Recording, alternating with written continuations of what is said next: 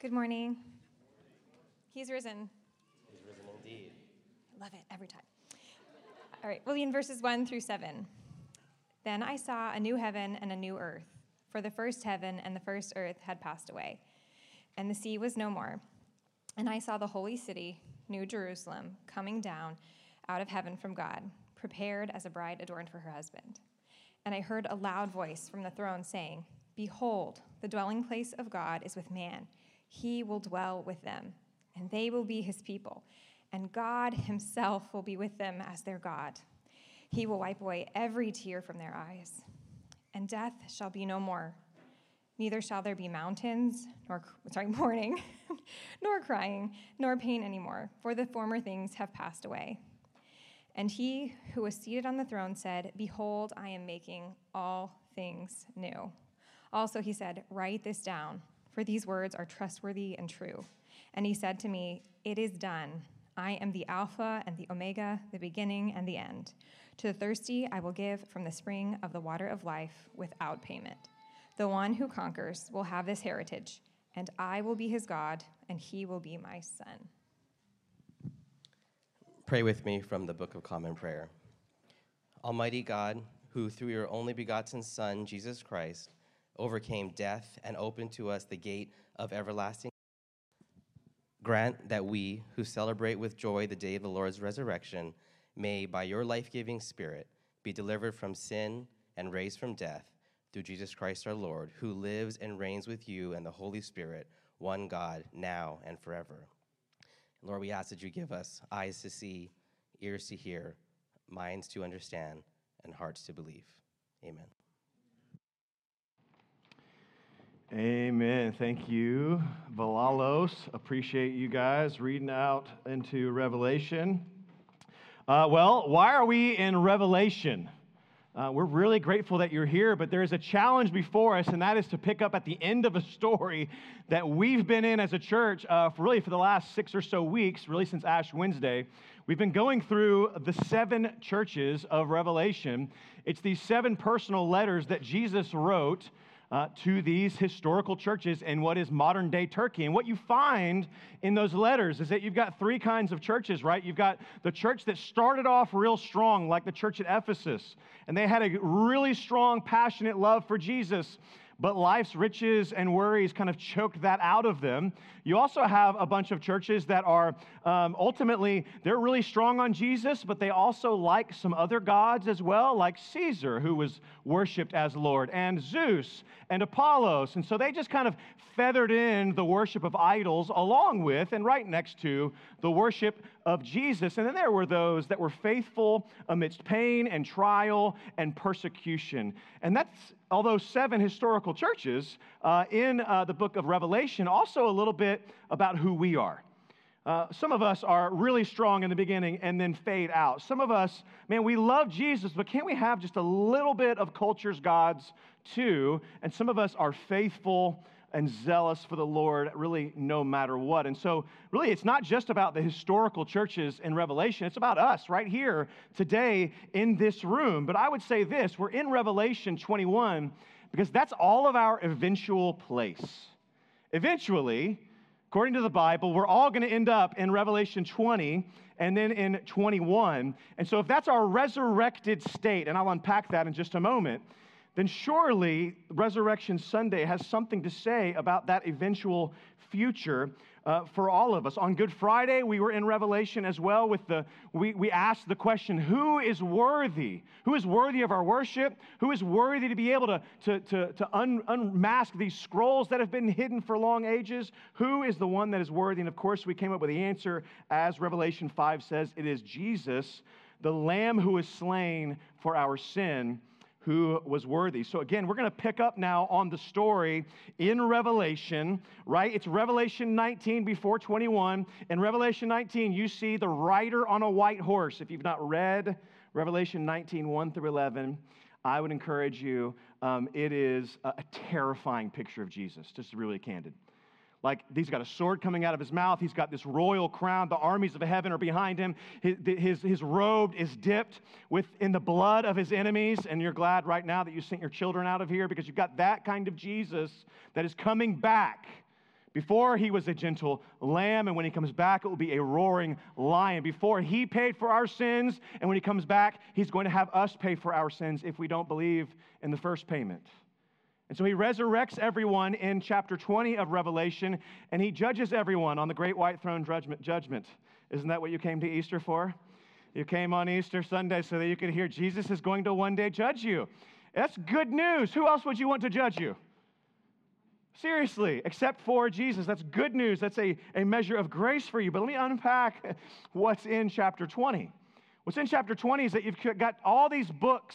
It's this picture that everybody has a book written about them that God wrote as you lived, and the non-believers are judged according to the deeds that are written in the book. In your book, that is a book for you. It's not just a chapter, it's a whole book, right? Could be a whole series for however long we live. But he's judging us according to what he finds in that book, what we lived, our deeds. That's for the non-believers. But for the believers, there's another book, and we're judged based on what's in that book. And what's that book called? It is the Lamb's Book of Life. And if our name is written in that book, by God's grace, we are forgiven. And so really, there's this great invitation that I think Resurrection Sunday has for us, that ultimately Revelation 21 has for us as well.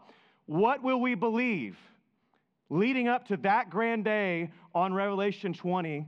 And for us to really make a good decision in all of that, I want us to point to Revelation 21. I want us to see what's there. Because I think when we read Revelation 21, verses 1 and 2, which I'm going to read again, I think when we read this, I think we have a couple of different reactions. And I wonder what your reaction is as we read it. Let me just read it one more time.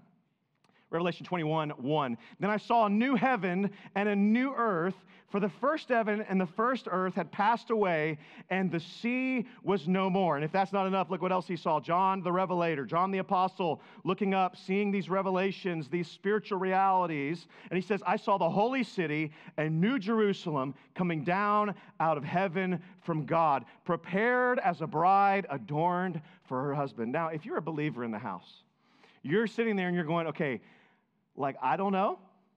I want to believe that, but if God says it, I believe it. And then there are a whole other crowd of people that are also the skeptic. And they look at that and they go, come on, man. You don't really believe that, do you? It's way too far-fetched. That's a science fiction movie. That can't be real. And so I'm going to pass. But before you pass, can I invite you into the rest of the story?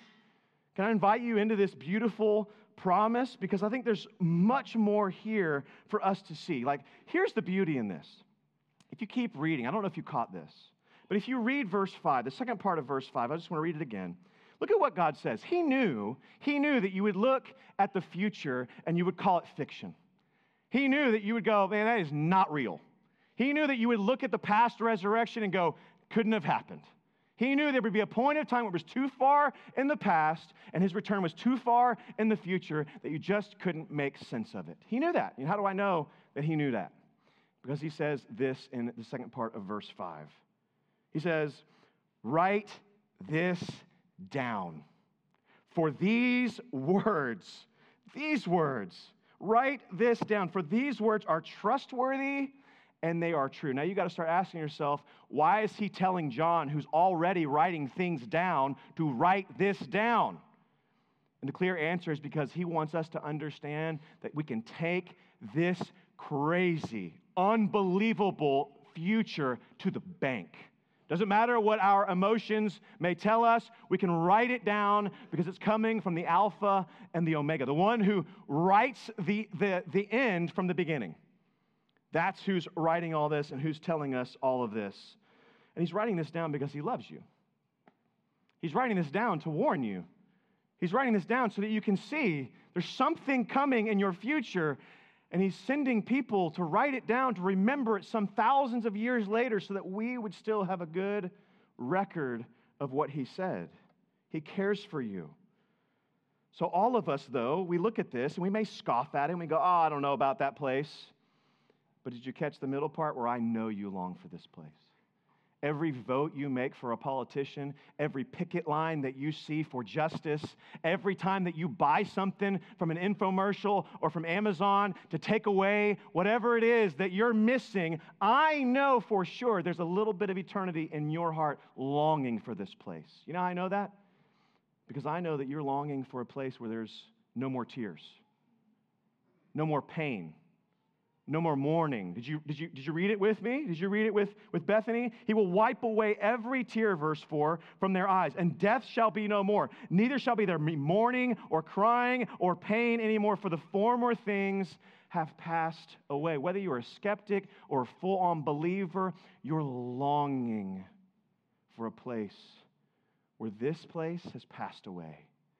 A place that has been marred by sin and tainted by the devil. You're longing for this to go away. Matter of fact, Romans 8 says all of creation is groaning and longing for the return of Jesus. It's all of us.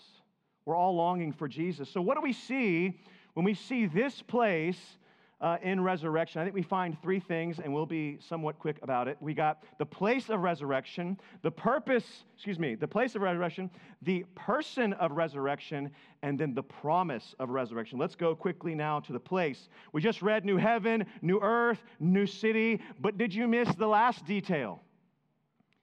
Verse 1, where it said there will be no more sea.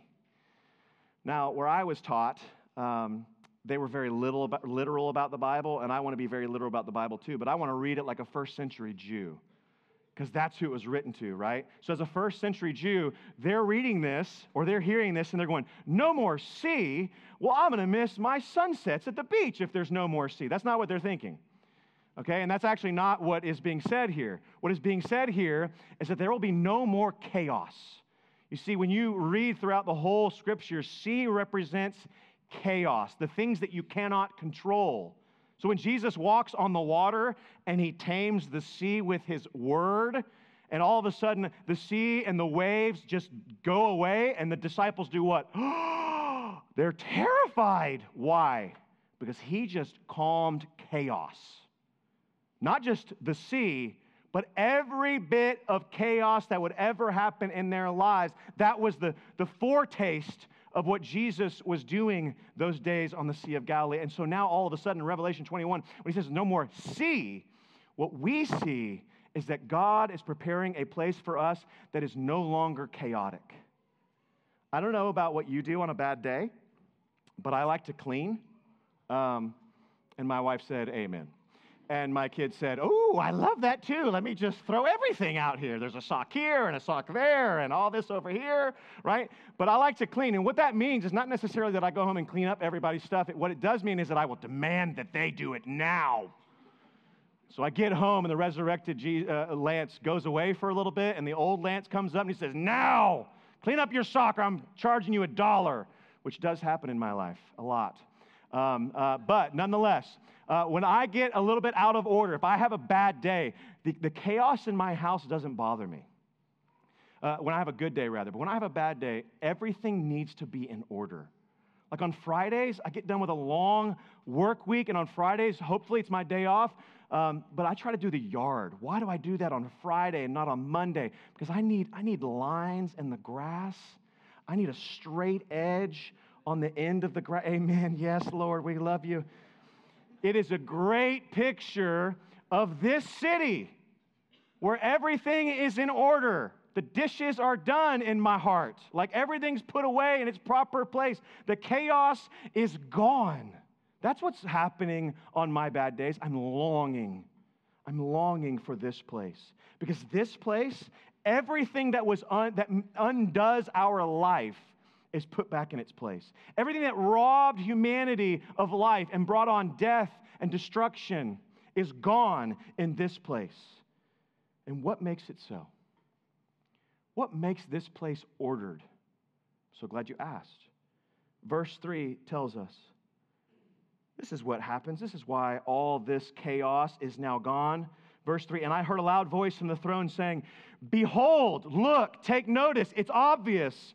The dwelling place of God is with man, and he will dwell with them, and they will be his people. And God himself will be with them as their God. You see, that's the great promise from what was lost in the garden of Adam and Eve when God walked with them in that garden, and then sin came into the world, and Adam and Eve hid from God, and he still was pursuing them. And all throughout the Bible, you see little hints of this. Jesus dropping in, God dropping in the theophanies. And like Genesis 18, you've got the three visitors that announce Isaac's birth to Abraham and Sarah. You see it again all throughout the Scriptures. God is, in the Exodus, right? God speaks to Moses as if like a friend, face to face. Then he dwells in the tabernacle, and he dwells in the temple. And then he doesn't dwell. He's not on the earth during 400 years of silence until Jesus comes upon the earth, and then he dwells in humanity and with humanity. And when Jesus dies, we see the forsakenness that is deserving of us is put on the Son. And when he resurrects, he's here for 50 days, and then he goes up to heaven, and he sends his Spirit to be with his people. And that's how he's here upon the earth in my heart and in all those who would believe. But one day he will come back and he will dwell here on a new earth with a new heaven in a new Jerusalem in fullness, and he will put things in order. And with his presence comes the chaos, comes the absence of chaos. So whatever has been chaotic in your life, in the last week, in the last month, in the last year, however long it's been since you've heard the good news of the gospel, God is going to bring to order in his time. It's a beautiful promise right here in the place of resurrection. But that place has no hope. It has no hope at all without the person of resurrection. Now, if you are reading closely, and I'll try not to read and duplicate as much as I can, but if you read here in verse 3, verse 5, we see a resurrected Jesus speaking, saying, now write this down, now say this, and now also write this down. We know that it's Jesus because of the context that I gave you earlier of 19, 20, and 21. And where is this Jesus seated? On a throne. He is seated on a throne in heaven, and he's dispensing his will as King of kings and Lord of lords. Now, I got a question. If Jesus is still in the grave, which some of us may believe, how can he be on a throne in the future in Revelation 21? And so you've got to all of a sudden start to go, okay, well, if he's there, then he can't be in the grave. And so we've got to maybe unpack a little bit that some of us don't believe in the resurrected Jesus. Some of us actually trust TikTok or YouTube or whatever History Channel documentary that you watched. We trust those voices over the voice of the one that defeated the grave. And so let me just unpack a little bit of history, right? Because here's the deal. If Jesus is still dead, and Paul unpacked this, we are above all people to be pitied. He's coming in right now. There's a child on the loose, I fear. It's all right, one of our deacons just went out. But we are worst of all to be pitied, right? So look at what 1 Corinthians 15 has to say for us in all of this. It'll come up on the screen. If Christ has not been raised, right? Some of us are in the room going, well, I don't know if he's a believer. I don't know if he's actually alive. Well, if he's not been raised, all of our faith is futile. It's worthless. It's like a vapor. Whoop, gone. Doesn't mean a hill of beans, right? It is futile. Also, you're still in your sins. There is no forgiveness of sins. Everything is hinging now upon the resurrection, not just the death of Jesus, but the risen Jesus, the empty grave. And then those who have fallen asleep in Christ, aka those who have died, have perished, meaning they're gone forever. There's no hope for those that have died. If in Christ we have hope in this life only, if this is all just about, fuzzy feelings once a week, we are of all people most to be pitied. And so if that's true, if everything kind of hinges on the resurrection, let me just present for you a couple of pieces of evidence. I do this every year, and if it's redundant, I don't know that I care, but I want you to just hear it again and again. The most glaring piece of evidence for the actual historical resurrection of Jesus is that there were women who first discovered the tomb. That's why we sang that song, and that was not omitted, and it was put in there purposely to say, and then the women came before the dawn, not the people. No, the women were vital to God's plan in history to share the gospel, first of all, to those who should have known better, the apostles. And when the women got there, they were like, "You're crazy. It didn't happen." His closest followers didn't believe the women. Why? Because they were unreliable witnesses in that day. They were not permitted to bring a charge against anyone.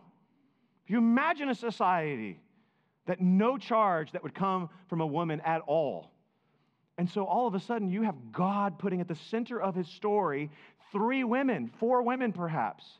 And not only did he put women at the center of the story, he named them multiple times. And you've got to ask yourself, why does Mark name the women 3 times in 8 verses? And who are they, you may ask? Well, I'm so glad you asked. Mary Magdalene, Mary, the mother of James, and Salome. Why would he do that so many times? Because if you were reading the book of Mark, which was the earliest gospel that was written, you could have gone and asked Mary Magdalene, Mary, mother of James, and Salome. That was the whole point of putting their names in there so they could go and be cross-examined or that their testimony could be verified. That's the whole point of their name being in there. At the center of God's resurrection story, if you were making this up, perhaps you would have put Peter or John or James there, and you would have rewritten this story of those guys going, "Hey, you guys remember? On the 3rd day, he said he was going to go rise. Let's go check it out." Right? But he doesn't say that, and that's not what happened.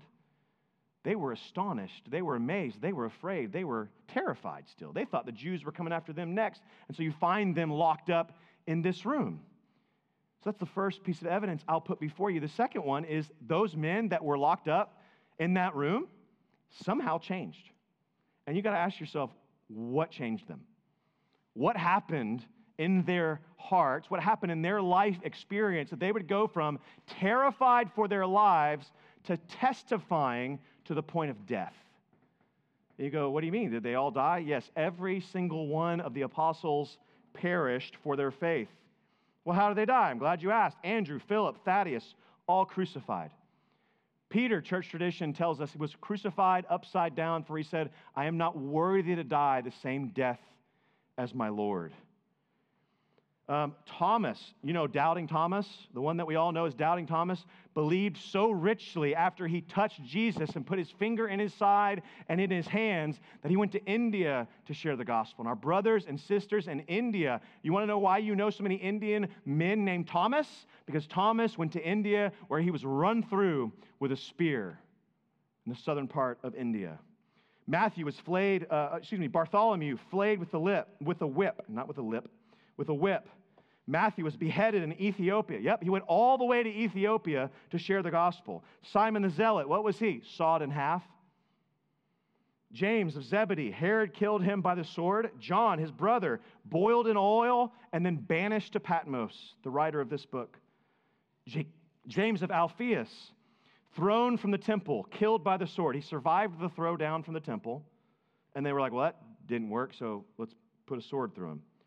Paul, the Apostle Paul, who was once Saul, changed, and then he again was beheaded underneath Nero's reign in Rome.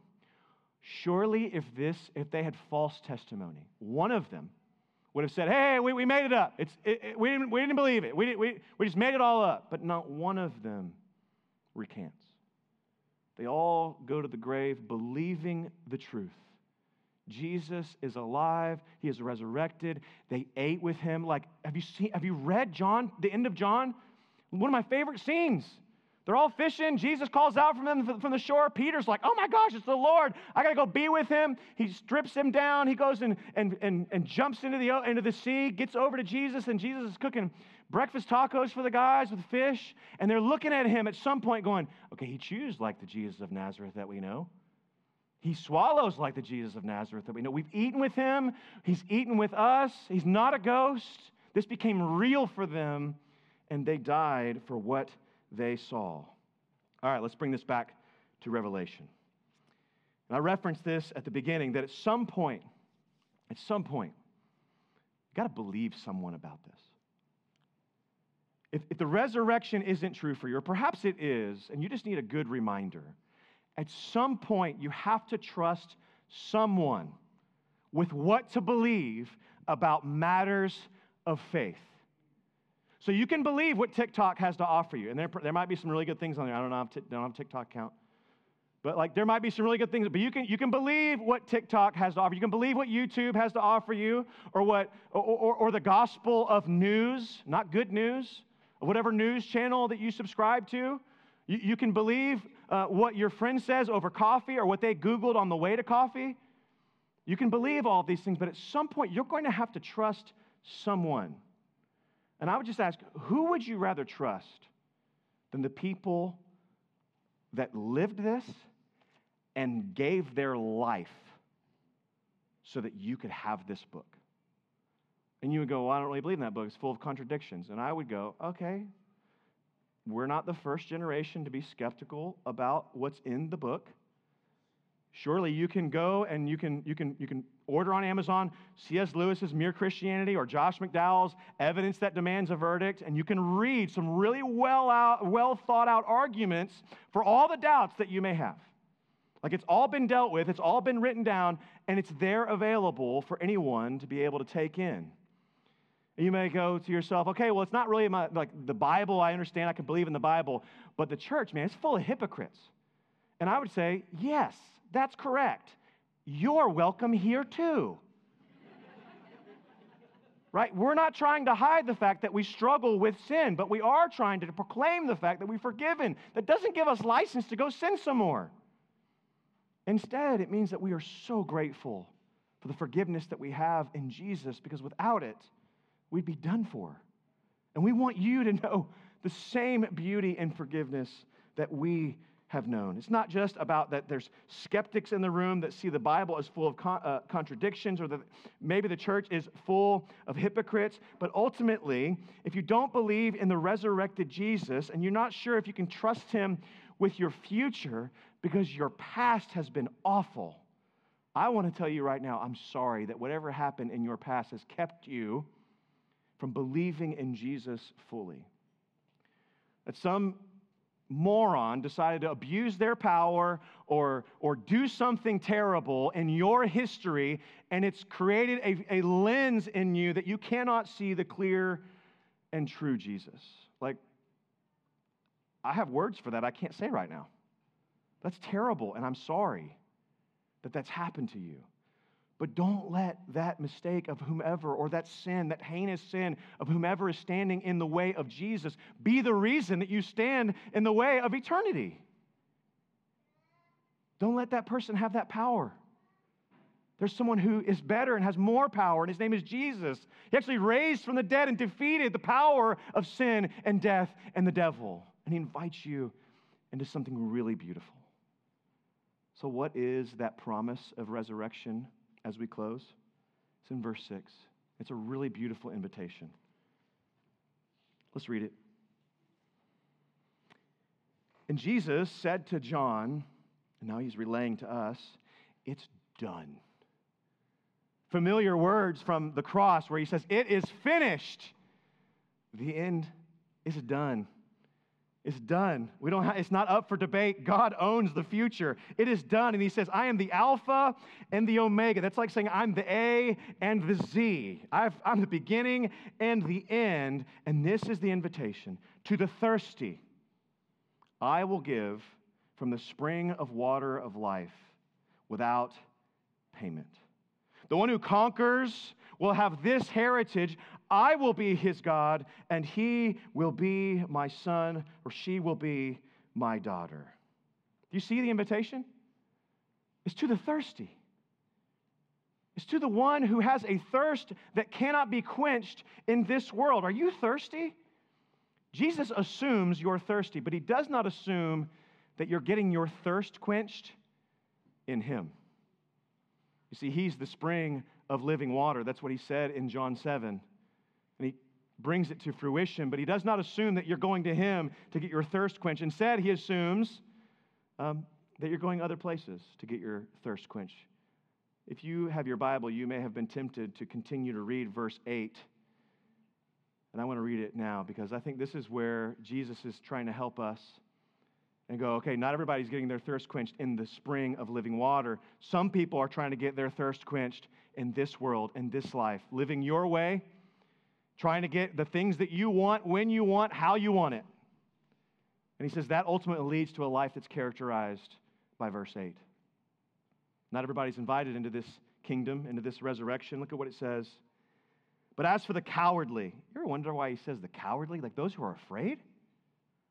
Surely you're going to have grace upon those that are afraid. To the cowardly, to the ones that are marked with fear, that are hiding behind all kinds of excuses to not be faithful. Because he goes on to say, the faithless, the detestable, the murderers, the sexual immoral, the sorcerers, the idolaters, and all liars, their portion will be in the lake of fire that burns with fire and sulfur, which is the second death. You get resurrected. You've died once, you're resurrected, and then you get put to death again, into the second death. And all of us go, man, that's really heavy for Easter. I agree with you, but it would be really heavy for eternity. So Jesus is looking at this, and he's writing this down, and he's giving it to John so that he could give it to us, so that we could read this, whether it's on Easter or on whenever. Why? Because he wants you to know. What a beautiful gift of God's grace that he's warning you beforehand. Don't live a life that's characterized by getting things my way all the time. Like, don't live that Sinatra song. No, not going to do it. I had to get you back. You were all back in bad places. I had to bring you back. Like, don't live that way, right? Instead, hide yourself in Jesus. Don't hide from him. Hide in him. He knew you would make excuses not to have faith in Jesus so that you could not get what you want. He knew that you would struggle with sexual pleasures and identity. He knew that you would want to get your anger out on other people and kill them. He knew all of this. He knew that you would even bring in spirits into your life and welcome them into your life to get your way. That's why he put this down. It is the grace of God that he wrote the future down before it happens, preserved again for 2,000 years so you could avoid the suffering that is to come. And so he puts it before you and he says, to all who are thirsty, don't go to these other places. Come to me. Find rest for your souls. And he says this, it is an invitation without payment. To the thirsty I will give from the spring of the water of life without payment. It's not that there's no cost. It's that he's not making you pay. See, that's the good news of Easter. That Jesus paid the payment that was demanded from you.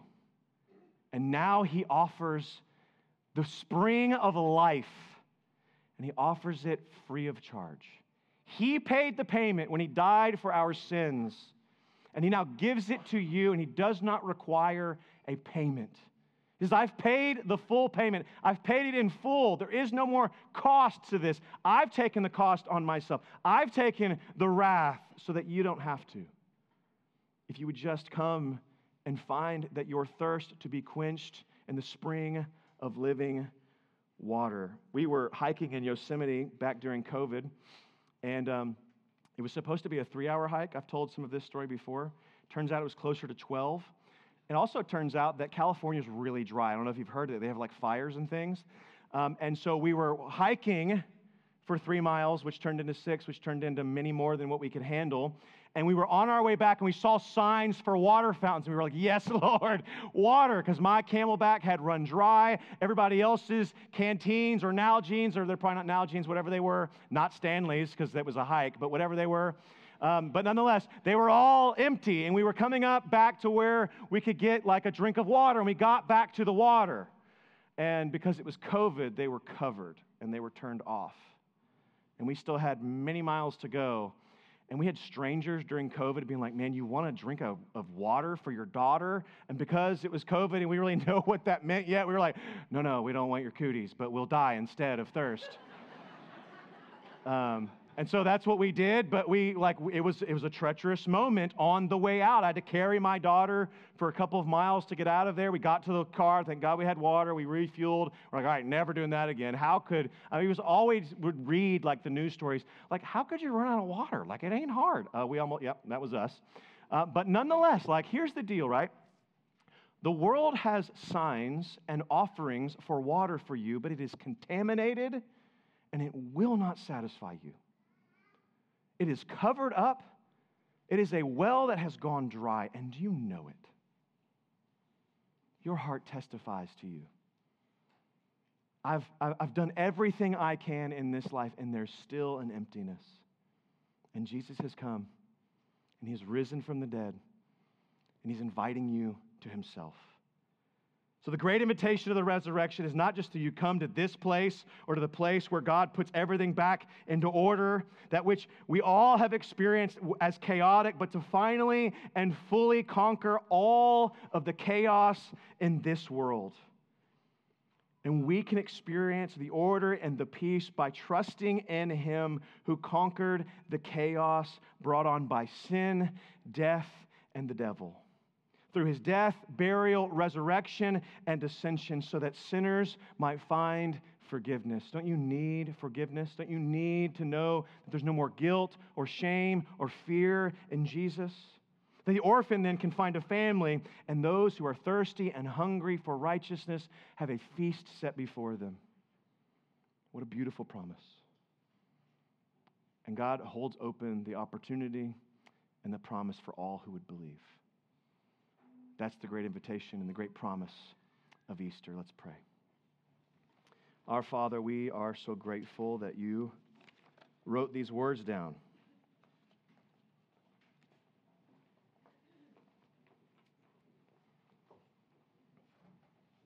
And then You said, you can take these to the bank. For all of us who, probably Gen X, maybe millennials, maybe boomers, I don't know if it's a generational thing, Lord, but we know that we've been brought up in a world that says, question everything.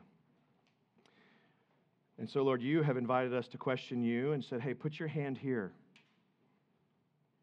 If you don't believe, Thomas, just put your hand in my side. We want to have the boldness and the courage to be like Thomas, to demand some hard answers from the Lord, because what we can see in the Scriptures is that You'll answer them. You'll say, hey, that's fine. Just put your hand here. Come and be with me. I'll give you peace. Let's eat some tacos together. And I'll send you out to bring others to me. If we believe in this room, Lord, we are grateful. And if we don't, if we're skeptic, if we're wondering, we're just here because somebody else invited us, or we just, whatever. I pray that Your Spirit would move in a way that's unexpected. We'd see You for who You truly are, and enough of the pageantry of any sort of Easter. We just want to see You, Lord. We want to see You as worthy and high and lifted up, worthy of whatever cost it brings to our lives. So as we respond now in song, would You just speak to us and help us see You for who You are? In Jesus' name do I pray. Amen.